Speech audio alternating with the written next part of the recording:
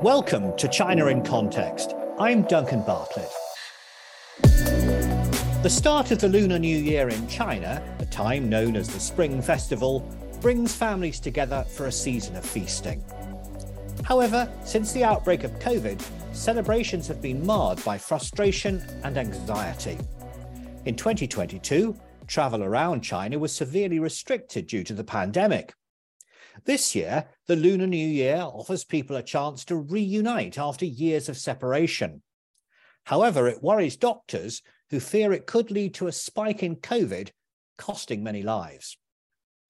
On this week's podcast, we'll be considering the social and economic implications of the COVID situation in China with a guest who's ideally qualified to talk about this issue.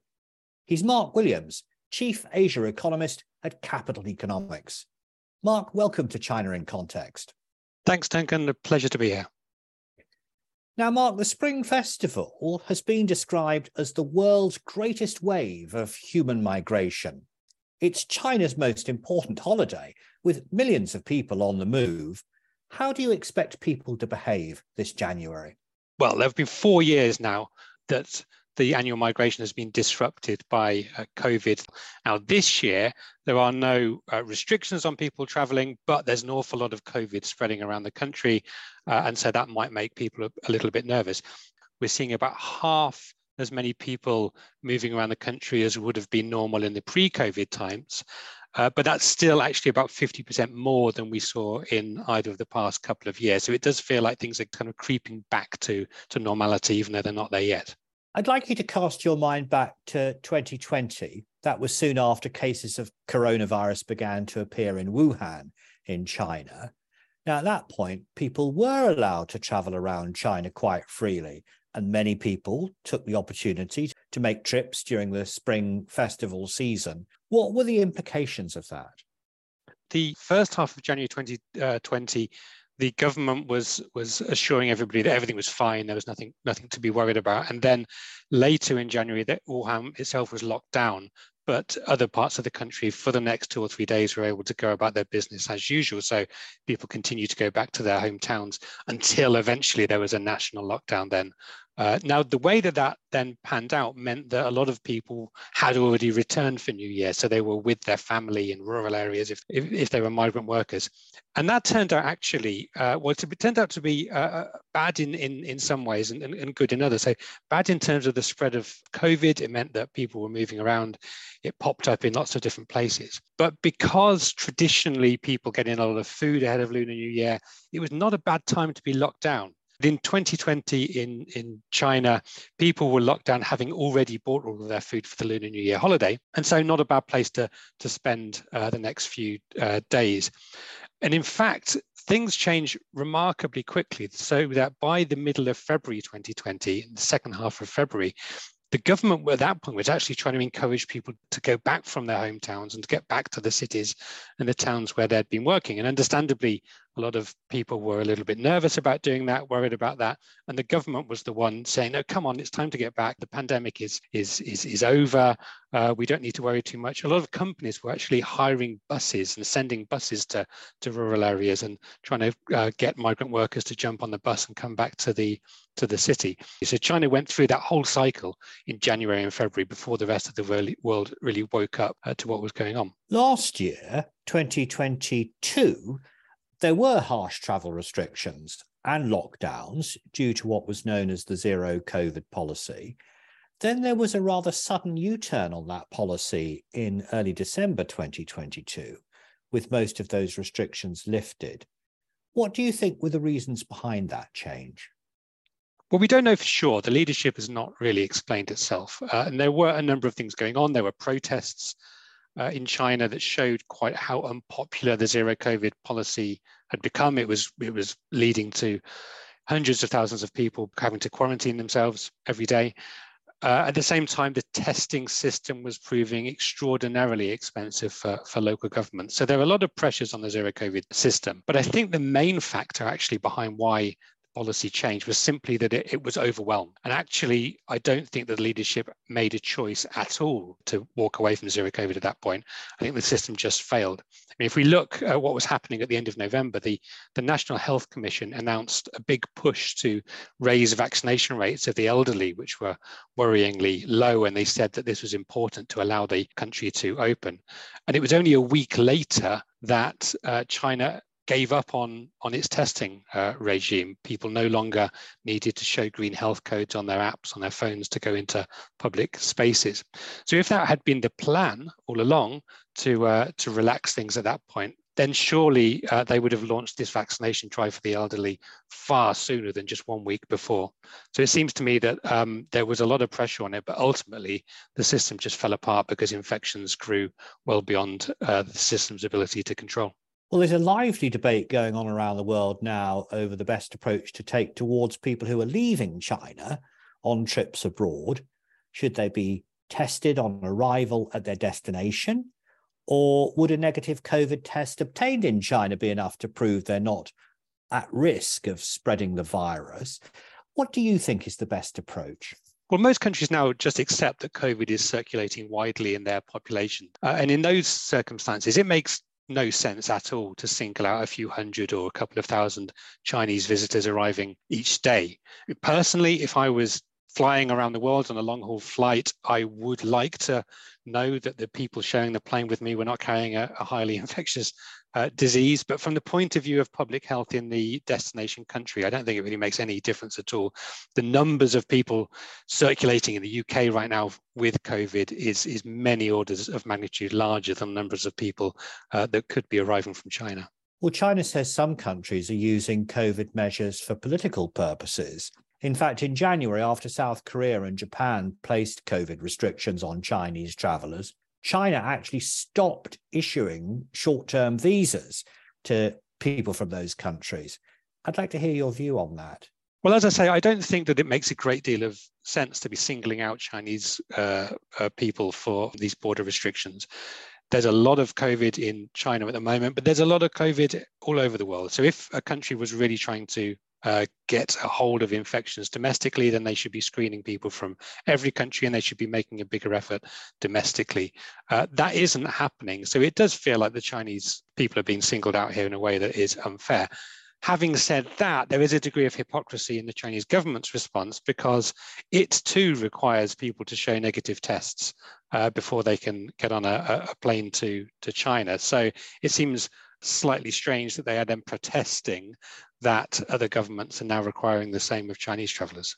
Now, Mark, I know that you and your colleagues at Capital Economics try to get very reliable, authenticated information from China, but I wonder if you also follow Chinese propaganda, because my colleagues at SOAS inform me that there's been a distinct change in tone with regard to COVID.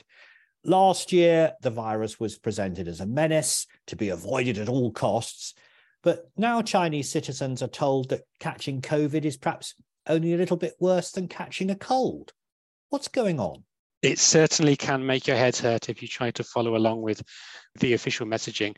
I mean, in early November, state media were talking about the terrible impact that long COVID was having on people outside China. They were talking about this leading to long-lasting illness, lowering economic productivity. That was in early November. By early December, the same state media were saying that actually long COVID was nothing to worry about and maybe it wasn't really a thing at all. So there's been these remarkable shifts, which I think is simply the state system having to catch up to the fact that zero COVID has collapsed. And it doesn't look good to admit to a loss of control. And so it's having to be painted as a deliberate decision, a conscious decision by the leadership.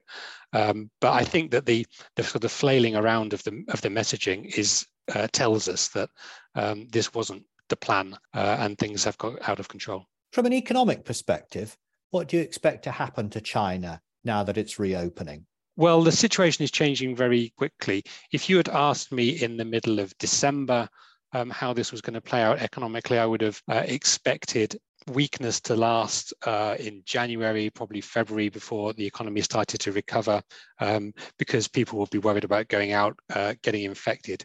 But what we've seen over the past few weeks is that the virus has passed through China's population incredibly fast, much faster than I think anyone expected. So there's some credible reports from major parts of China that 70, 80, in some cases 90% of people have caught COVID just in the past few weeks, since late November. So many people, most people, will have recovered. There's a hidden public health cost to all of this. Some very sad anecdotal stories coming out about a lot of people dying. But for the people who aren't particularly vulnerable, they've come through this, and now there's already signs we can see them out on the streets. We follow at Capital Economics, we follow things like ridership numbers on the subway systems to give us a sense of how many people are going out to the shops, and those numbers are rising quite rapidly. So we're seeing a much faster pass through than we had thought likely. In other countries, it took a few months for them to reopen and get back to something like normal, and that's just taken a few weeks in China. So the near term is pretty positive, I think. We're going to get some very strong economic data. But there is a bit of a shadow hanging over all of this. I think the whole episode casts questions over the competence of the leadership, the way that policies are made, the way that policies are changed, the degree to which a lot of decision-making seems to have been concentrated on the senior leadership, particularly on Xi Jinping himself. So that, I think, for economists should raise questions about the long-term outlook and the ability of China's leadership to craft policies that are effective in supporting the economy over the long term. Let's try to put this in a global context. It's not a bright picture here in the UK economically, or indeed in the rest of Europe, with prolonged recession looming in most countries. How do China's problems compare to other countries? Well, China was, of course, first into the pandemic. And then in many ways, it felt like China left it behind. The rest of the world was going in and out of lockdowns in the second half of 2020 and 2021. And China, by and large, was carrying on as normal life in much of China, except for very local lockdowns, continued as normal. Now, all of a sudden, China has been thrown back into it. And China now is going through what other parts of the global economy and other countries went through in 2021 and early 2022. So right now, China is reliving a lot of those difficulties. It's going to have a rebound as it opens up over the next few months. We're going to see consumers going out. They've saved money over the past few months when they haven't been spending so much. And so some of that's going to hit the shops over the next few months. We're likely to see a big wave of Chinese tourists leaving China for the first time in 3 years. And then later on in 2023, China will move on from this sort of acute phase of the reopening of the economy. And at that point, we'll start to get into focus a lot of the other problems that it has been dealing with. Things like its relationship with the West, the efforts from particularly the US to decouple key parts of its economy from China's economy, China's lopsided growth model, the worries about excess debt. These problems were there over the past few years, and in many ways they've been overlooked because of the focus on the pandemic, but the focus will be right back on them, I think, over the next few months.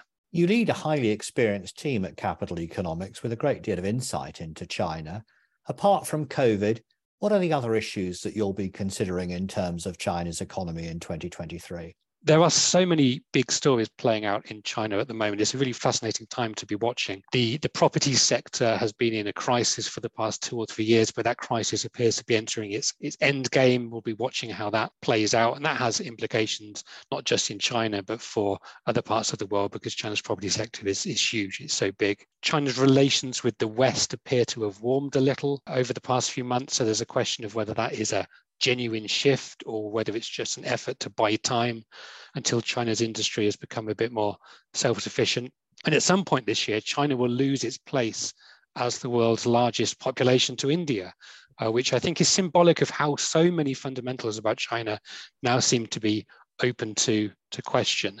So right now, it's all about the pandemic, it's all about reopening in China, but there's all these other really big, globally important and interesting stories to be following as well. Well, I hope you'll come back on the podcast and talk to us about some of those other important issues soon.